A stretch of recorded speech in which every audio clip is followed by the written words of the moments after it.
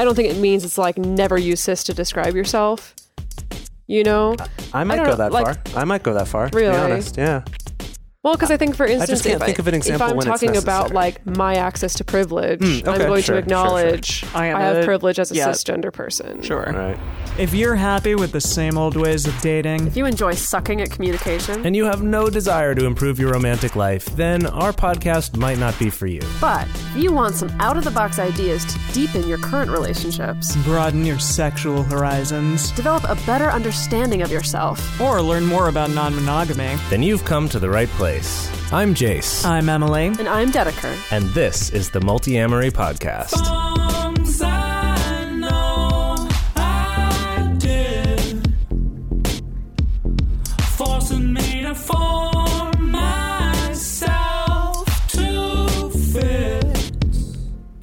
On this episode of the Multi-Amory Podcast, we're talking about labels. Wait, we're millennials. We don't do labels. You're JK. almost not a millennial. I'm almost not a millennial.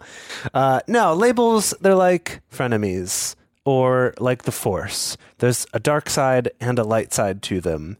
And there is a ton of way to use labels for evil or for good. But today we're going to be talking about the holy trinity of labeling, which is labeling our sexuality, labeling our genders, and labeling our relationship styles. Holy Did you just say the Holy Trinity? I sure did. You have really been Crossover getting, episode. yeah, you've been really getting way too into Jesus and stuff, and we're not even there yet on Drunk Bible Study. Yeah, I mean, I don't know if I would call these three sections of one's identity the Holy Trinity, because there's many, many ways and many, many labels that you can apply to many different facets of yourself. I'm saying That's the true. Holy Trinity about these because these are the ones I feel like are debated a lot. That like is true. people All don't. Although give I you will that. say, at work the other day we did have a very long debate at lunch about the difference between a nerd and a geek. Yeah, So see, yes, What but is the most of the difference? time though, people have See. more serious arguments and discussions about these sorts of labels than those sorts of labels. I declared myself the only nerd at work today because I was the only one who watched Game of Thrones. Everyone else was like, and I'm like, who are you people? This is a cultural freaking phenomenon right now. Okay. I would take umbrage with that, and I would argue that means that's not a good enough basis to call you a nerd, because it is a cultural phenomenon. Be that as it may. I would still call you a nerd because yes, you are would. into, Yes, you because would. you are Thank you. into video games and nerdy stuff. Yes, many nerdy things. Uh-huh. I'm glad. But anyway, or this was would I about be a the difference geek? between nerd and geek. Yes. And that's the thing, actually. We did find some science behind it, which was kind of cool. Well, what's the difference?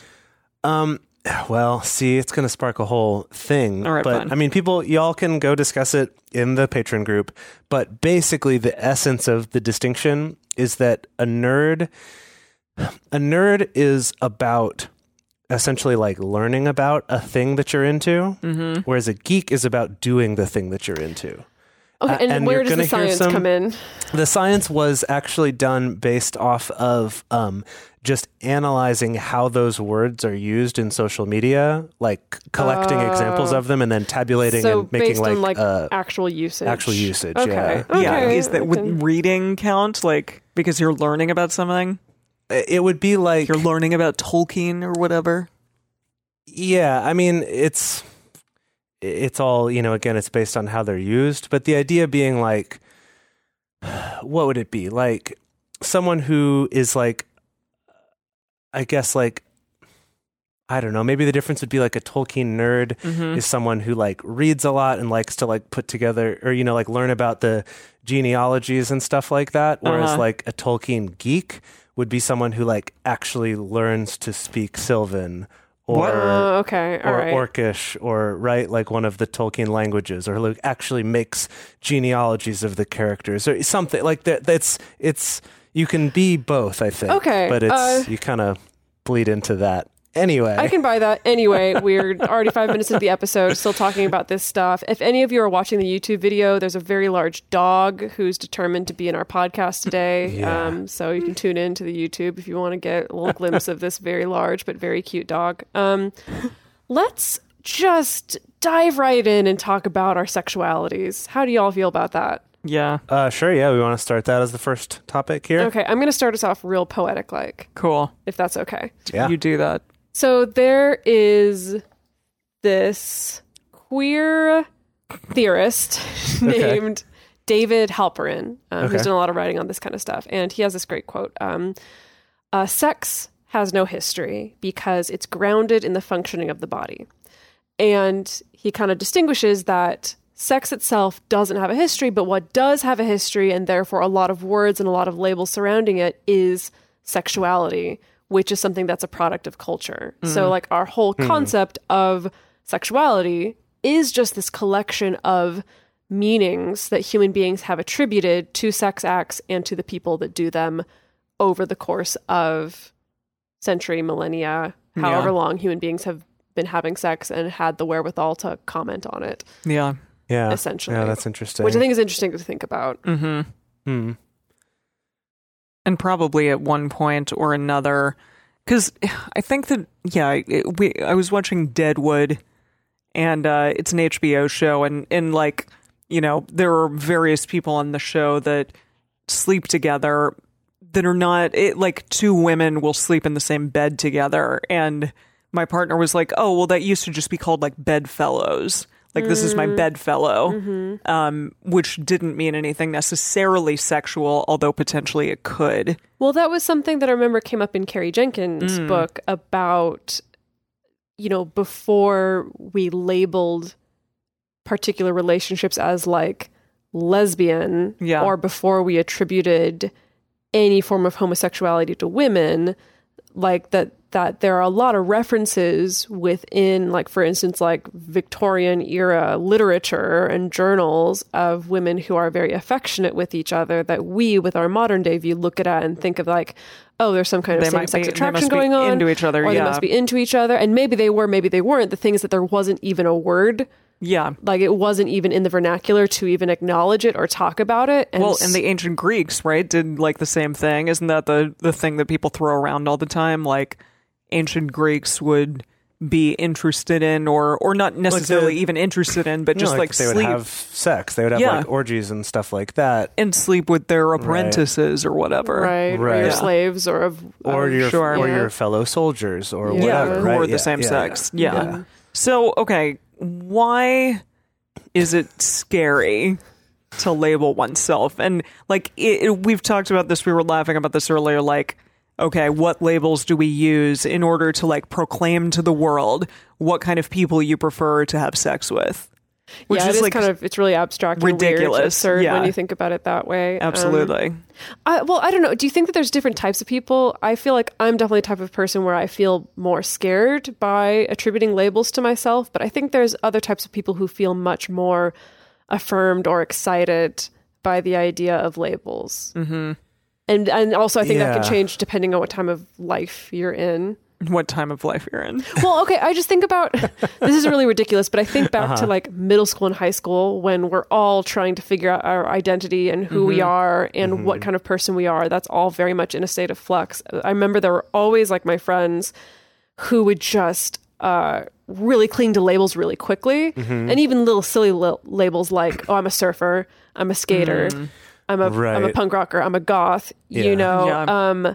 But we're super excited by that because it was kind of this idea of it's community and it's belonging and it's a way that I can project to the world and let the world know how they're supposed to treat me or how they're supposed to see me. Sure. And I was never that type of kid. I was much more like, I don't think I qualify for these things. You never were like a nerd or something? No, sure. I was nerdy and I was into some punk rock stuff and like maybe some goth stuff, but maybe some punk but rock never stuff. like, okay.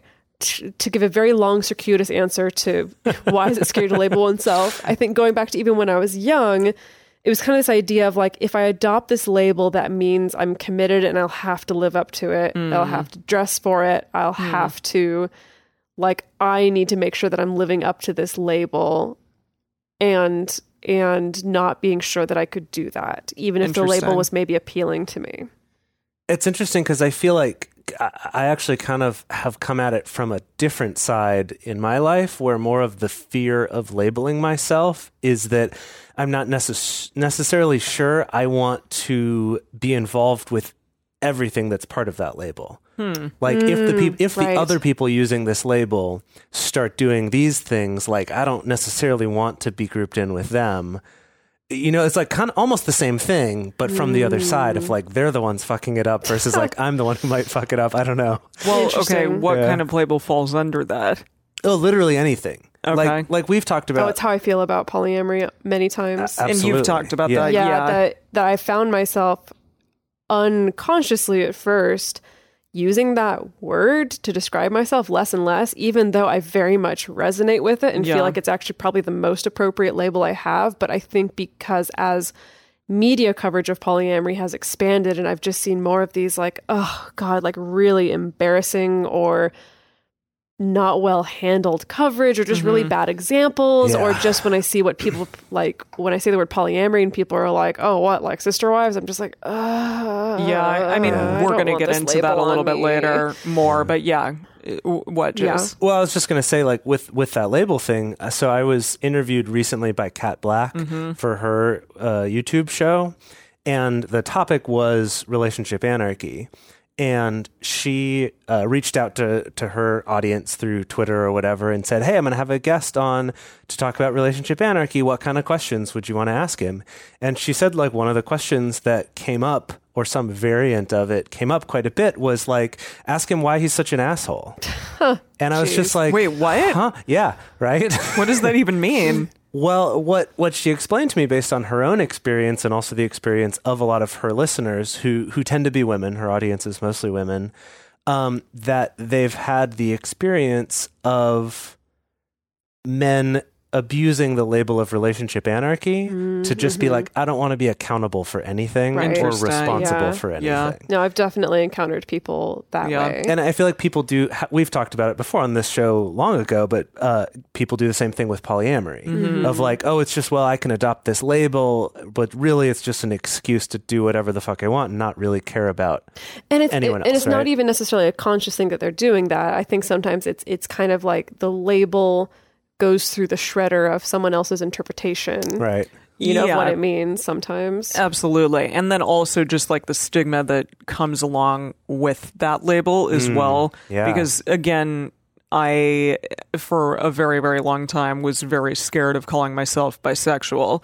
Just simply, and I think, again, yeah, like you said, because of all the reasons why people will look at that and say like, okay, well, you're actually maybe just on one side of the fence or another. Or if I'm in a, monogamous relationship with a male partner, then you're not actually bisexual. Like that idea. Yes. Or that, with men, when they label when they are bisexual and say, proclaim to the world I am bisexual, oftentimes they will just hear, no, actually you're gay, or actually you're just waiting to be, to actually come out as really gay, like you're in this holding Yeah. pattern or whatever until then. Yeah. Yeah. And I think it's really difficult to put yourself to be in that situation and instead just be like, well, I'm sexually fluid or I'm something else, because that is a little bit easier of a thing for people to swallow.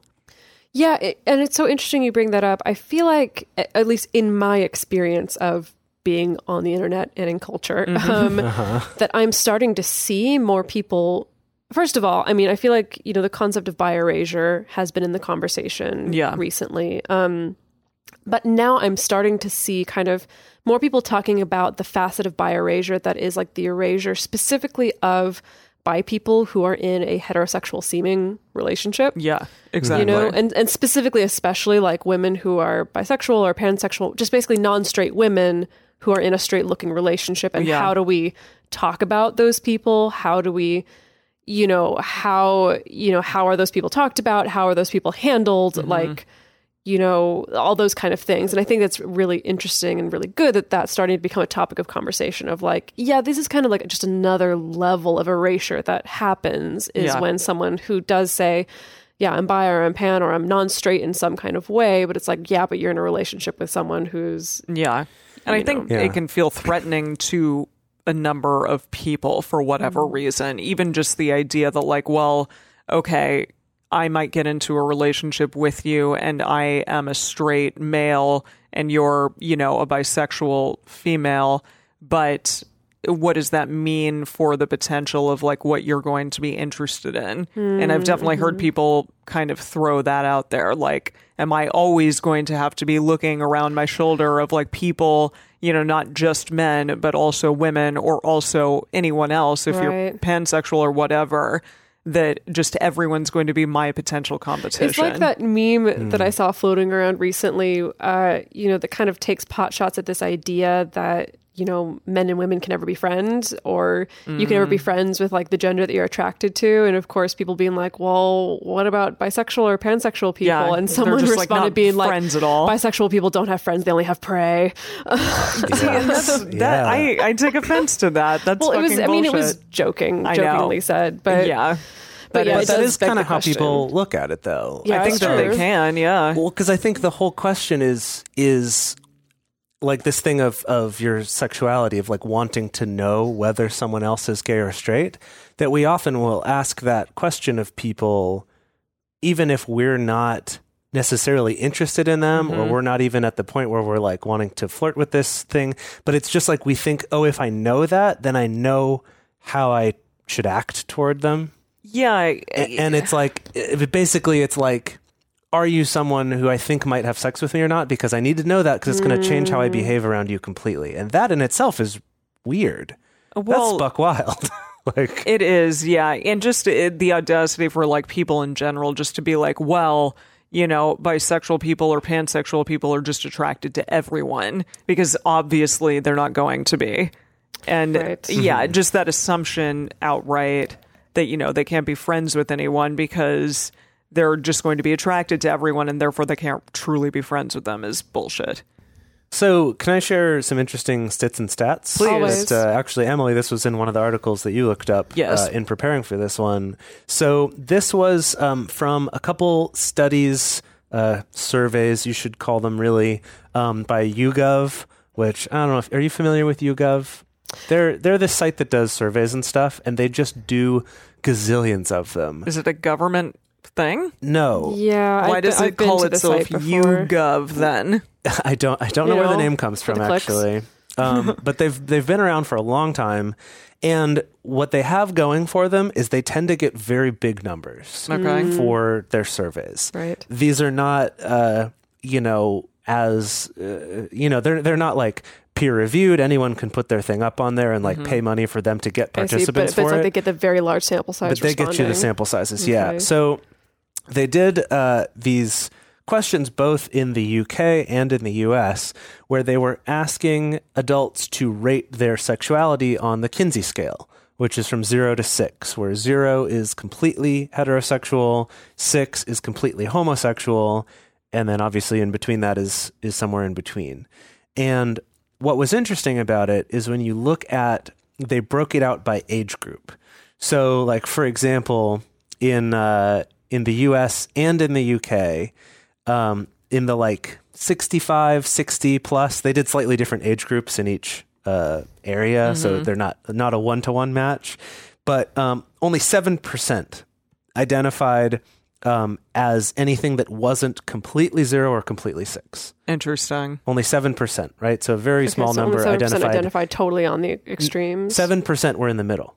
Oh, 93% really? were one extreme or the other. Really? So this is people over 60, 65. Oh, okay. Right? Got it. And then as you go down the like 45, 40-ish to 65 range, similar, like it comes up to, I guess in the US was 8 and in the UK was 16% were somewhere in the middle. But again, mostly polarized on the sides. Now if we jump down to the 18 to 24 in the UK, 43% identify somewhere in the middle. That's not totally close to half. all the Yeah. way. Close to half, exactly. And what's interesting about that too is that remaining number, well, I guess here they maybe had some people who didn't answer because these numbers don't add up to 100. Yeah. But 52% were either completely gay or completely straight, self-identified, right?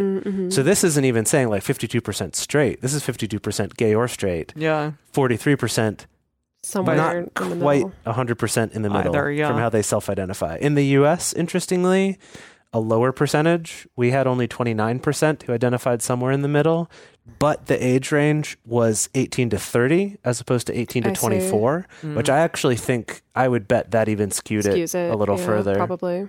And that we have more hangups here probably. But I was like, it's just a more puritanical society. Yeah. Well, I think it is interesting that it's, clearly there's a generational thing going on where we've seen, thankfully, a rise in acceptance of not only just not being straight, but also not being either extreme necessarily. And even putting them as extremes on as though they're on the side of a scale. I'm like, I don't even know if I really agree with that. Sure. Clearly with more acceptance and with people feeling safer to acknowledge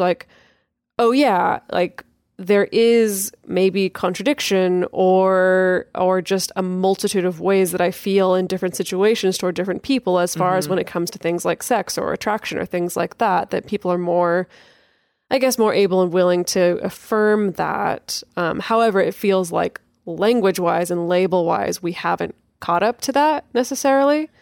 But I think this study shows good evidence for why younger people are more hesitant to use labels than maybe people were in the past, is because it's like, well, they also just don't apply as well. Yeah. Right? Right. And I guess it's just interesting, though, to see that even in a situation like this where you're not asking what percentage of people identify with labels, because you could make the argument oh, well, young people just don't like labels as much. But it's no, this is actually about their attraction and seeing that that's also coming toward the middle. Right. And it's that chicken or egg question of are we less into labels because they just don't apply as well? Or because we're less into labels, are we able to see more of this middle ground? Interesting. Yeah. Well, we're supposed to move on from this section, but quick lightning round. If you had to use a label to describe your sexuality, what I would would it be? use bisexual Yeah? for sure.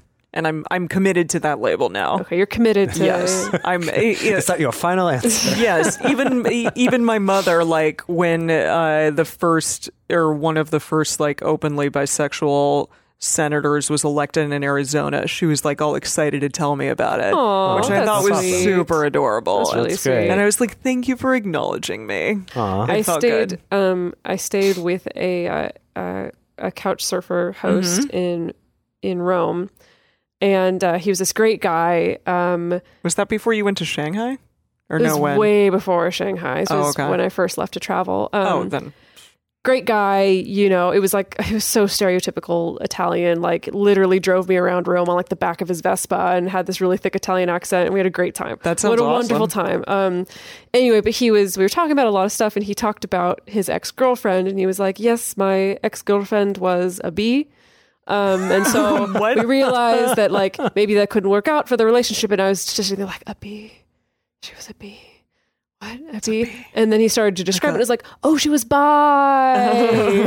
You're was she black and yellow and had a stinger? And maybe a little fuzzy. So I think of that now when Pollinated people various identify as bi. items I'm of like, oh, you're a bee. flowers. You're a little bee flitting around. That's adorable. Yes. Honeybee.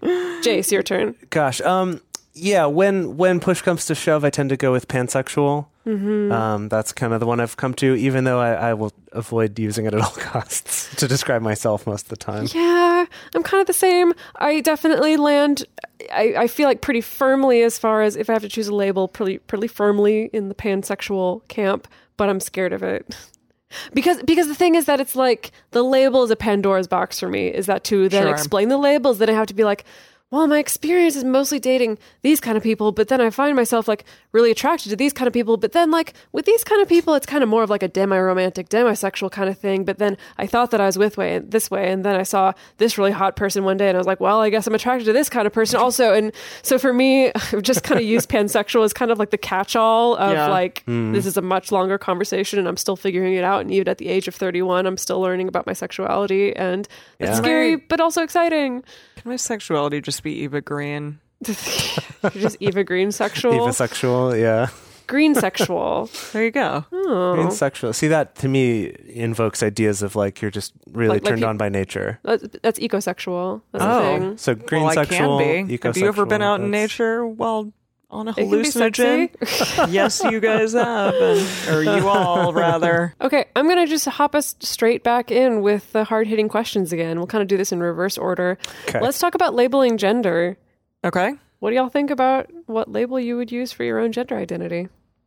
Why'd you get all quiet when you asked that? Like, I was just trying intimate mood. Okay. You know, Trying to I set don't a want to mood. make this into like a quiz show or something tawdry like that. got Not it. like the last section was. I would label myself she, her pronouns. But like Female, as a woman, like cisgender Woman, or cisgender, yeah. Yeah. Yeah, I mean, gosh, I want to like get right into the discussion. I mean, I use, male pronouns and I use male, man, masculine, whatever to define me. I do like to say that I like to hold on to those labels loosely, as opposed to like a lifeline. And actually, Hold on loosely.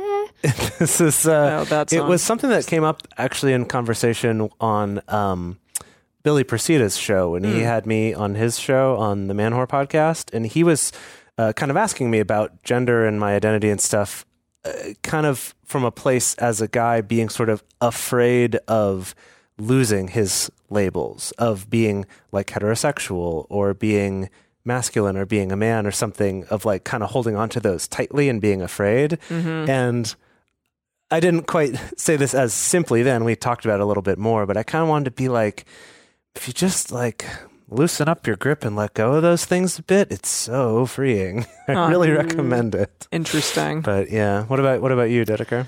Oh gosh.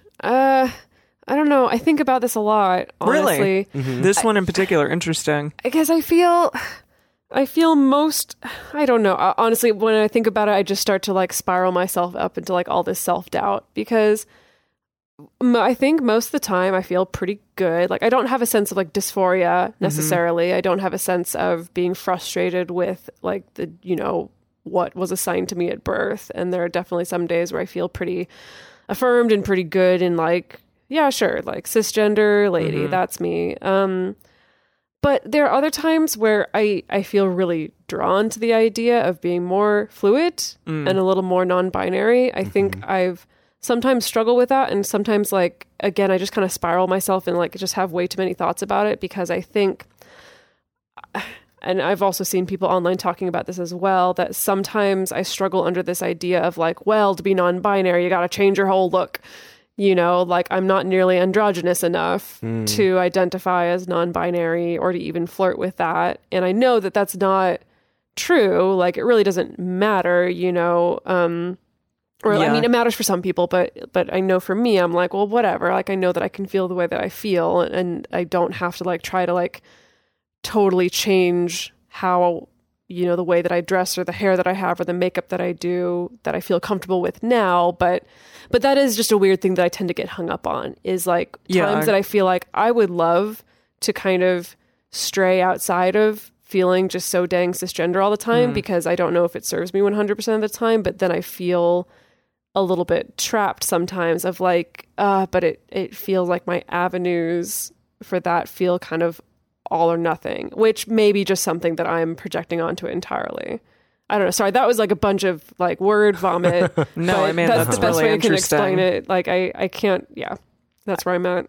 I definitely haven't personally like it labeled myself as anything but like she, her, cisgender, simply because I don't want to misrepresent like what people who are non-binary go through and the challenges that they face regarding that. Because I think most people, when they look at me, will see me as, automatically like, that's a person who is a woman, and I say that I am there she, goes her. a lady. Exactly. Now, the difference with me specifically is that when I open my mouth, something else entirely happens. And that's kind of been the way that I've gone through life since I was 13 years old, so much that I often, many times, get asked if I am transgender.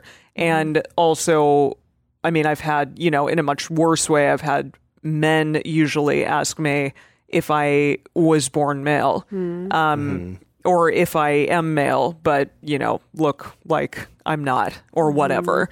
And this, again, like, I don't want to put out there that is a difficult thing, because honestly, it's not. It's just it's a thing like, no, this isn't the case.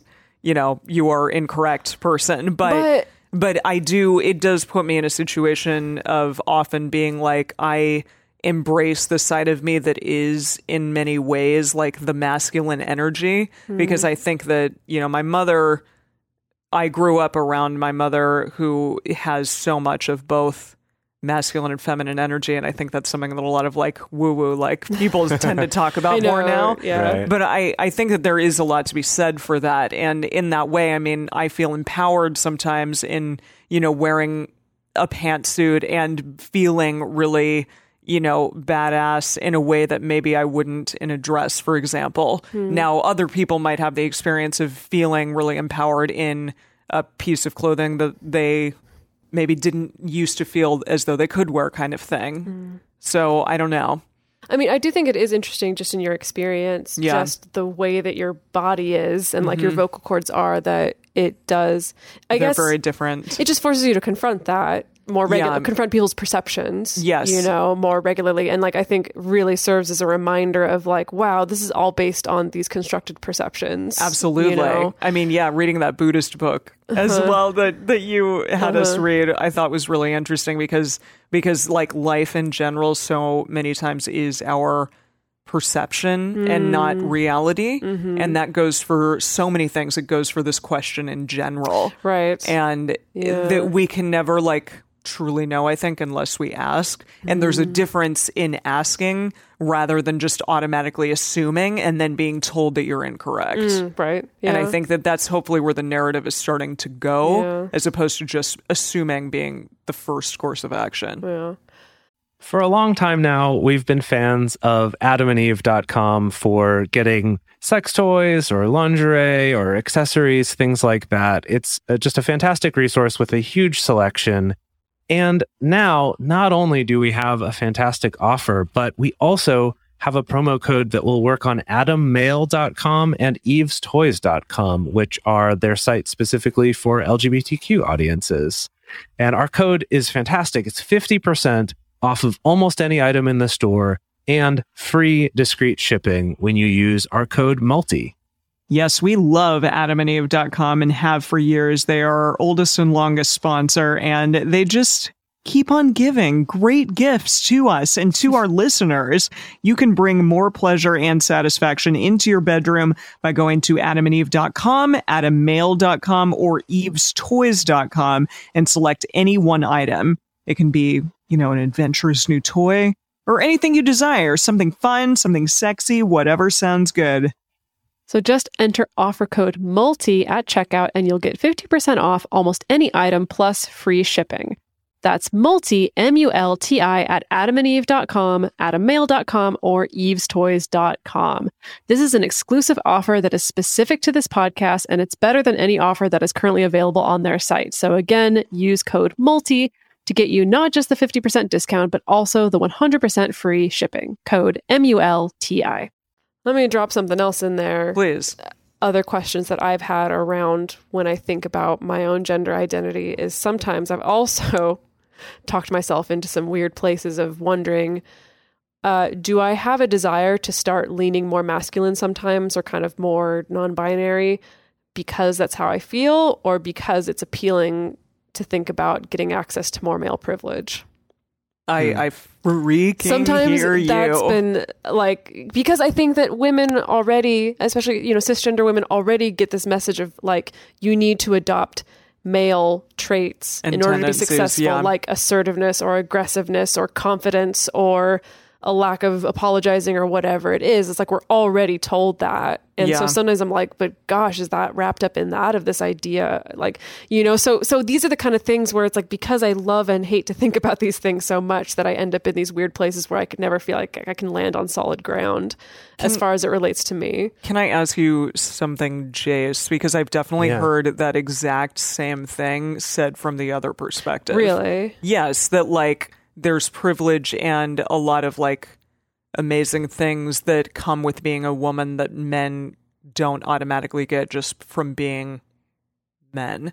And I don't know, and that access to that in a way. And I think that, Jace, we've had some conversations about this loosely, just that, like, you know, there are moments where I feel like I've heard you say, like, I want to be construed as pretty or whatever, like, in this way.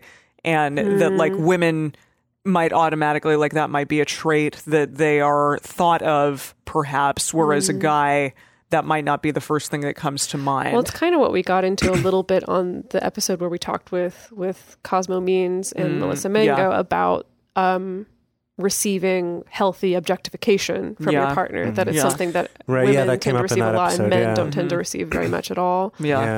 I feel like, I mean, I'm sure this is different for different men who feel that way, but I feel like some of the desire I could also see for letting go of the male identity and kind of envying what being female has is, I would almost say, more that there's in some ways more flexibility in how you're allowed to behave. As opposed to men who tend to enforce upon each other a very kind of strict, limited set of what behavior is acceptable. Yeah, there definitely is certain ways. In certain ways. But one of the benefits, I think, of all the different feminist movements has been expanding the channel and expanding the options of, like, what you can be, and also while you're also a woman, and different ways of being female or feminine, and that for specifically cisgender men, that's less of an option. There hasn't been as much of a movement to broaden that, what being a man means, whereas there Yeah. has been a very concerted effort to try to broaden what being a woman means. Yeah. That's very interesting. I wanted to talk briefly about using cis when describing yourself. And this is something that someone brought up for the first time in our patron group, in the Facebook group. I think it was probably now a couple of years ago. But kind of bringing up that when people in their self-introduction say, like, I'm a cis man or a cis woman, they ask the question of, like, why are you specifying cis? Because what it seems like is you want to be sure everyone knows that you're really this, and you're not one of those fake ones. And they didn't say these words. They were much more diplomatic about this, but I feel like that's kind of what they were getting at, was this really idea of, like, and it was interesting because at the time I hadn't considered that way of looking at it, and I saw it more like, oh, well, by acknowledging cisgender is acknowledging privilege in a way. Well, is acknowledging the fact that there are other things and that this is a label worth, like, knowing about, I guess. But I actually, after hearing that, I was like, no, actually, this makes a lot of sense that for cisgender people to, like, latch onto and use cisgender for themselves is kind of, in a way, like trying to be like, no, I want to hold on to this privilege. And interesting. In itself is again, like, othering people. It's like, no, it doesn't matter if I'm cis or not. What matters is just what my gender is and what pronouns I tell you to use. Well, I think it may depend on context in talking about these things. Okay, how so? Because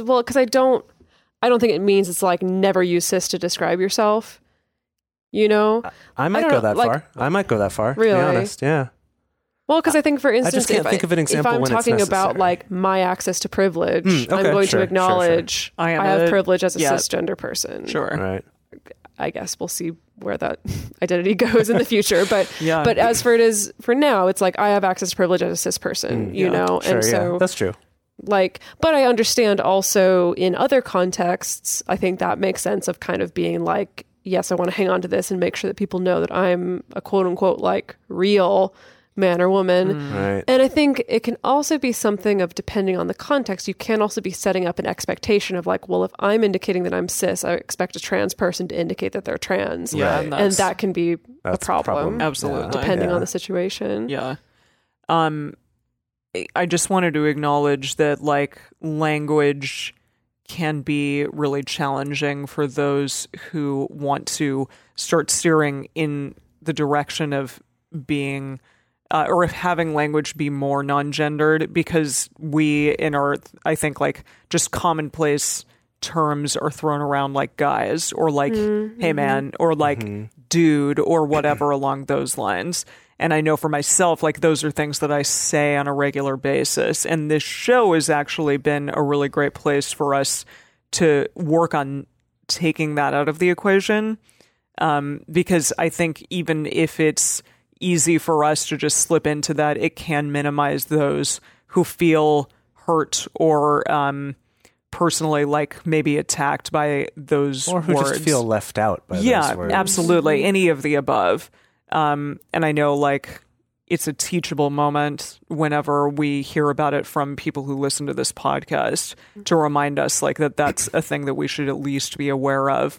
But it's difficult for sure, like it can be. And that's something for me absolutely to continue working on, even just in my daily life, to like practice getting out of the habit of saying those words and those gendered things. So we were reading this article before this that was talking about tips for how to get more used to using different gender pronouns when a loved one tells you that they tell you what their gender pronouns are and it's something different than what you've been used to. It's something different than what you've been using. And one of the things that this article recommended was practicing with a friend, which I thought was really interesting. It's saying find another person who is a friend or another loved one of this person and just like be really honest with each other about like, let's practice talking about this person using the correct pronouns to just get in the habit of it. I thought that one was really interesting. Yeah. But another one that I thought was particularly good was it talked about learning to pause slightly before responding in conversation. And as a little footnote, it was like, this is actually a good thing to just do in general. Yeah. Don't be reactive. Yeah. Yeah. And then related to that was to kind of be aware, are there certain phrases or situations where I tend to mess this up more often? Yeah. And often it will be things that are just stuff you're very used to saying, or those Right. times when you're Guys, not. man. Yeah, the Dude. guy's Right. the man. Yeah. Or, When you're not thinking so much about what you're going to say and you're just blabbing it out. Totally. And that one, I was like, yeah, absolutely, 100%. It's like, I'll be great about someone's pronouns. And then in that moment where I'm just like, in the heat of conversation, bam, bam, bam, bam, bam, not pausing and actually thinking about what I say, that's when I'll fuck it up. And I won't even realize it until later or until it gets pointed out to me. And then I'm like, yeah, you're right. And so in this case, it recommended like, if you can identify what those things are, practice those things. Yeah. Practice different phrases, different things. And I think that comes from learning how to pause a little bit. And that's something I know that we all have tried to do while we're recording this show, at least, is to just like have that little bit of mental pause to just evaluate, like, am I saying guys? Am I saying dude, or like, yeah, man, when I don't mean to, to try to get better about that. But it is do it in real life too. But yeah, it's definitely challenging. But I like those tips. I think we've shared this on the show before, but a really great analogy that I read that helped me to really reframe kind of the appropriate way to respond when you do make a mistake with someone's pronouns is, or if someone's pointed out to you, oh, actually this person is this pronoun, and it doesn't even have to be pronouns. It could be, oh, it's better to use this word rather than this word or this, or whatever it is, that it's like, treat it as though a friend is like, hey, you have something in your teeth, by the way. And you're just like, oh, okay, I'll fix that. And then you fix it, and then you're like, okay, and then we get back to our day. Thank you for telling me. It's worse if you like break down crying and you're super embarrassed. You're like, oh my god, I can't believe it. You're like, it's just worse for everyone. Whoa, you're just or like making this about you right now. Or if you get mad, or if you deny that, you're like, no, I don't have something in my teeth. Or like argue with them, like, no, what are you talking about? I don't have something in my teeth. So that was just, I don't remember who I got that analogy from, but I do remember when I heard it, I was like, oh, that makes so much sense to just kind of like in the moment, like you just roll with it. Cause it's like, honestly, we all get stuff stuck in our teeth sometimes. Yeah. And I like that very much. Yeah. You just got to roll with it. Absolutely. Yeah. Well, shall we move on to the last category here, which is labeling relationship styles, which we kind of touched on a little bit before. Yeah, at the very beginning, we talked about that a little bit, about like, do you use the label relationship anarchist or polyamorous or monogamous or what? We should go around at this point. Oh, dear. Well, gosh. Yeah. Oh, yeah. Oh, shoot. Oh, dang it. You didn't prepare an answer for this one? Dang it. Okay. Well, figure it out on the fly. Yeah. Emily, do you want to start? Yeah, okay. I am currently monogamous. Yes. I'm in a monogamous relationship. Well, I think that's an interesting distinction right That there. is. Well, Yes. I think I'm in a monogamous relationship, and it's really hard to label like a just like thing, because I've been polyamorous and I've been monogamous. I've been open. I've dated 5 people at once who were only vaguely aware of one another, you know, and so. Right. Well, it is kind of like Such an interesting we question are of- converging back on that same thing as with sexuality, where it's, I think it's becoming harder to just extrapolate, oh, your relationship, quote unquote, orientation is just what you do. Yeah, I feel because think, of the fact that we can have instances where people are much more fluid, or like, you know, I know the new hot term from that blog post that was going around was like ambiamorous. ambiamorous. Ambiamorous. Wow. Yeah. You know, but so I think it is hard to just be like, I'm a monogamous person, I'm a non-monogamous person. But some people definitely do. A lot of people people definitely do. that It's we true. know will be like, well, I am inherently monogamous, or That's I am true. inherently polyamorous, or, you know, non-monogamous. But I think it's just really hard for me to go either place. Right, yeah. Because I don't know what I am inherently am. I am the relationship structure that is, you know, going to be fulfilling for me at that point in time. And I will say non-monogamy made me, you know, open my eyes to a vast wealth of possibilities that wasn't ever a Right. thing that I would have been, Right. you know, around before or interested in Well, and I think that's before. that same thing, is that, again, we're becoming more cognizant of Yeah. all the wide variety of options that we can have for relationships, but our language hasn't caught up to it yet, because Yeah. we're still calling it non-monogamy, for heaven's sake. Like, Exactly. It's like monogamy or not. it's, you know, Yeah. and One. it's- Yeah. it drives me up the wall sometimes when I even sit and think about it. I'm like, Yeah. really, this is the best we got, is just calling it Yeah, non-monogamy calling or it what ethical it's not. non-monogamy. Like, Yeah. Yeah. can we not come up with a better word that's not just like polyamorous relation or whatever? Anyway, Well, what about that's y'all? a soapbox for another time. Right. Yes. Yeah, I mean, I guess kind of like with Dedeker's question before of like, if I had to pick a label, the one I tend to gravitate toward more now is relationship anarchy. Yeah. However, I will try very hard to never use that label just by itself, because I don't think it stands up on its own. I think it's a label that you need to explain. Yeah. At least I find I need to explain because of all the stuff we talked about before, right? Of either just a complete like, huh? Or just total misunderstanding of what it is by guessing from the words, which they imagine more like pipe bombs and things like that. Or this like, I've had really bad experiences with assholes using this term. And so, right, so kind of like no matter which direction it goes, it's not going to be accurate.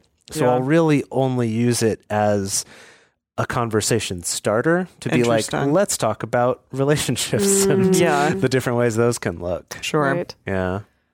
Yeah. Come up with anything yet? Oh gosh. The weird thing is that if I was under duress, I'd be like, my relationship orientation is that I am in a relationship with Jason, Multiple with people. Alex, and like that's Right. that's like all I would Done. say. I'm like, that's all I know.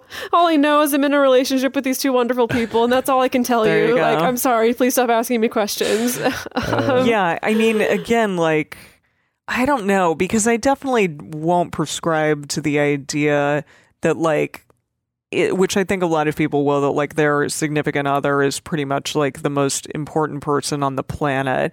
I think that my significant other is an incredibly important person in my life, but I also think there are a lot of other people in my life that are incredibly important. And they, you know, one does not trump necessarily the others. Okay, so see, that's interesting, and I like using the term relationship anarchy, but again, I will do the same thing and very rarely use it on its own. I mean, really, at the end of the day, I feel like my understanding of the label polyamory is more what resonates with me, but I tend to end up just giving this really long-winded explanation of like, well, I'm like non-monogamous and like, polyamorous, but like kind of with relationship anarchy tendencies, but I don't know, Yeah. But part of it is also because I don't feel like I'm relationship anarchist enough. Well, to exactly. just- That's on all of these, I though. know. It's Right. like, what is enough? And then, of course, I have Yeah. the question of, do I even want to be, quote unquote, relationship anarchist enough? Whatever Yeah. that means. Right. Yeah. Yeah. And so Exactly. I, again, think myself into this tizzy where I end up just getting frustrated and just being like, can't I just like have relationships that I want to have and no Yeah. one asks me questions And about can't we what fuck word who I we use wanna for fuck? it and just people leave me alone and let me be happy, please? Like, Yeah. please. Yeah. Yeah. Well, and I've also found for me, it's like, can I, with all of these, I guess, like, can I Yeah. give you answers where like what you're really asking me and what I'm really saying doesn't just have to do with who I may or may not want to have sex with? Yeah. Like that's the thing I've recently, at least in my life, that's become the thing that's so tiring to me is like how much of this conversation is really just coming down to like, Who do you bang? might you want to have sex with me? Yes or no? What about these other sets of people? Yes or no? What are the rules around that? Would you want to but can't? Or can you? Right? It's like all about that, even though this is like considered normal, polite conversation for like the workplace. And when I started thinking about it that way, I was like, this is fucked up. Yeah. That we think these are like, that these are acceptable questions and conversations to be having in that sort of a professional environment. So, I mean, kind of at the whatever, end of the that's my rant. day, yeah, like it's none of anybody's business unless we want to make it their business. I don't know. Well, it reminds me. So, someone on Instagram. So the Nathan Pyle comics, the Strange World about the aliens in human situations. I think so. Okay, yeah, they've go been on. super hot recently. Someone made a parody comic called The Straight World, which is about these Yeah, aliens where yeah. one of them's like, there's these 3 aliens in the panel and 2 of them are holding hands, and the one who's separate is like, oh, I see that you are holding hands with someone who appears to be of the same gender as you. You must explain to me how you copulate right now. Yeah. Right. and it's Exactly. that's exactly what we Yeah. do Yeah. in these Yeah, situations. that's kind of Well, what we're saying. Yeah. Yeah, I've definitely heard people in various blogs say that like they don't want to necessarily be associated with polyamory because a lot of people abuse that term. And I'm sure, but then it's like, well, what is open? What is non-monogamous? Yes. What is whatever? Yeah. And like, this person at work that I, saw the other day that was talking to me about the podcast, he was like, well, I just realized right now that like, that's what I am. I'm polyamorous. He's like, because I have a relationship with my baby mama and then 3 other women. And, I take care of all of them. I pay for all of them.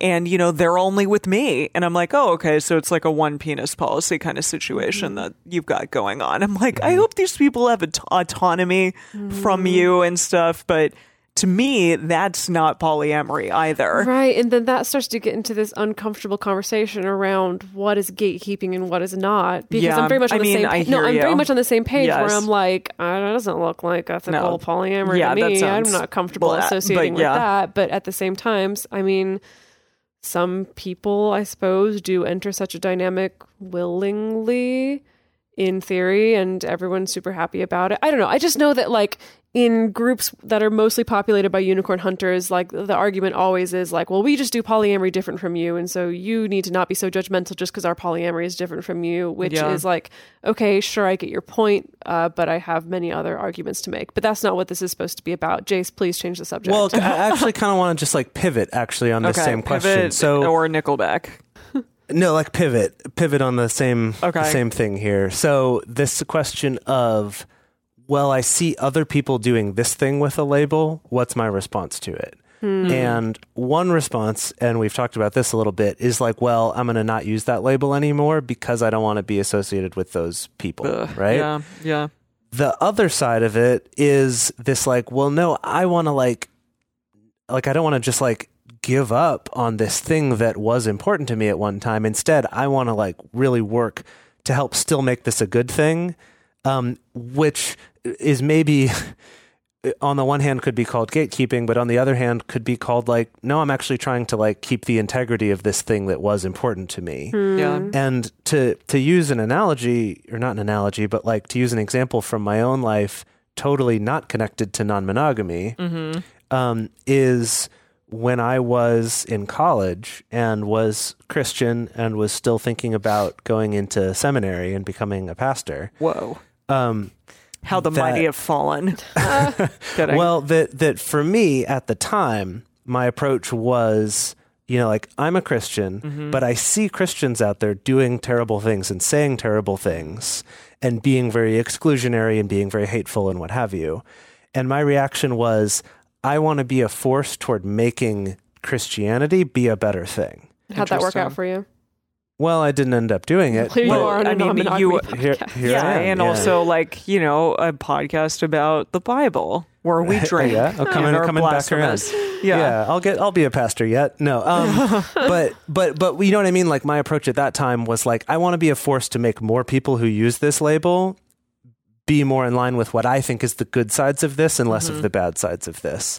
Yeah, so that's then fair. like with polyamory, I see a similar thing where it's like, do I fight to try to make this thing better, or do I just kind of abandon it as a label for myself entirely? I don't know. And That's it's fair. an ongoing debate. I mean, I have days where I'm much more on that side of things of like, no, I'm just going to invest in education and being out and talking about my experience and showing people, you know, like, no, this is the way that I practice and this is my identity and this is what it means to me. But then like every couple of weeks or so, Google News feeds me some article about polyamory and I cringe preemptively. I cannot tell you. I the cringe amount of literally energy every day from that the is- feed I get yes, in Google. preemptively cringy because it's just like a 90% chance that what's in that article is not going to make me happy. It's not going to make me feel like, oh, I'm so proud that I have this label and that these are the people I associate with. I'm just like, no. And that's sad. That's sad. mean- I don't want to feel cringy about that. I think all three of us, when we started this podcast, really were like, we are polyamorous. Hear us roar. We are poly and proud. And Yeah. yes, that was our thing. That was your That was thing my on thing. Utopia. It's my freaking hashtag. Yeah, you didn't hashtag poly and choose it proud. though. It was kind No, of it was assigned it to was you. thrown at me. Be that as it Right. may. But still, I yeah. think you kind of still ran with it for a little while Oh afterwards. yeah, I think we all did for a while. Yeah. But you know, I find it very interesting that like as time goes on, we are looking at kind of not bigger picture stuff per se, but just like all avenues, and that they've led us to, you know, let's start talking about things that are just like, how do we do relationships better? Good How do we God, be yes. better people? How do we like, you know, not put ourselves in situations where we're talking about, you know, where we accidentally marginalize someone, where we like change our language and be better about that and be like better advocates and kinder people. I think that all is important in a way that maybe just like figuring out your label maybe doesn't matter in the same way that does. Not that like Yeah. it might not matter to some, it might definitely matter to some people, and being out and proud and stuff is really important to a lot of people, but I appreciate that like all of the above can be correct. Yeah, well, Dedeker, you were talking when we were getting ready to record about that Kimchi Cuddles strip that you saw. Yeah, say that again. Yeah. There's this wonderful strip, and you'll just kind of have to Google it. But Kimchi Cuddles, who's pretty well known for doing a lot of comics that are, you know, polyamory and non-monogamy focused. They put out this comic where in the first panel there's this person who has the sheet of paper that just like says label on it, and they're like really mad. They're like, oh, labels, like who needs them? I don't need this. They're so restrictive. And they crumple up the sheet of paper and throw it over their shoulder. Yeah. And they walk out of frame.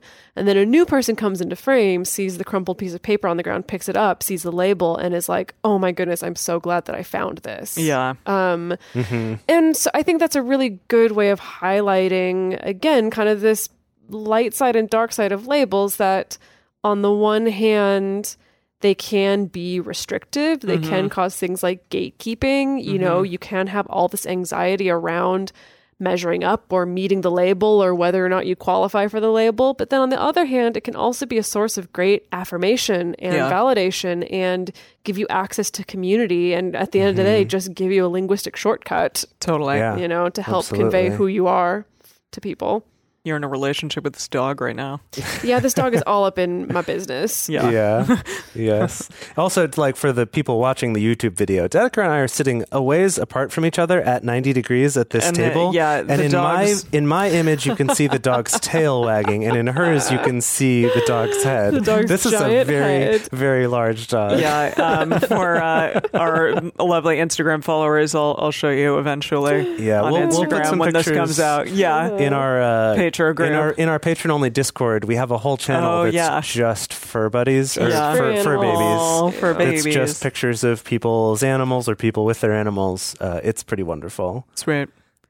So yeah, I guess just kind of our takeaway for this is just kind of to be aware of these, that there is good uses of labels and not good uses of them, and to kind of explore what they are for you, but also be respectful of what they are for other people.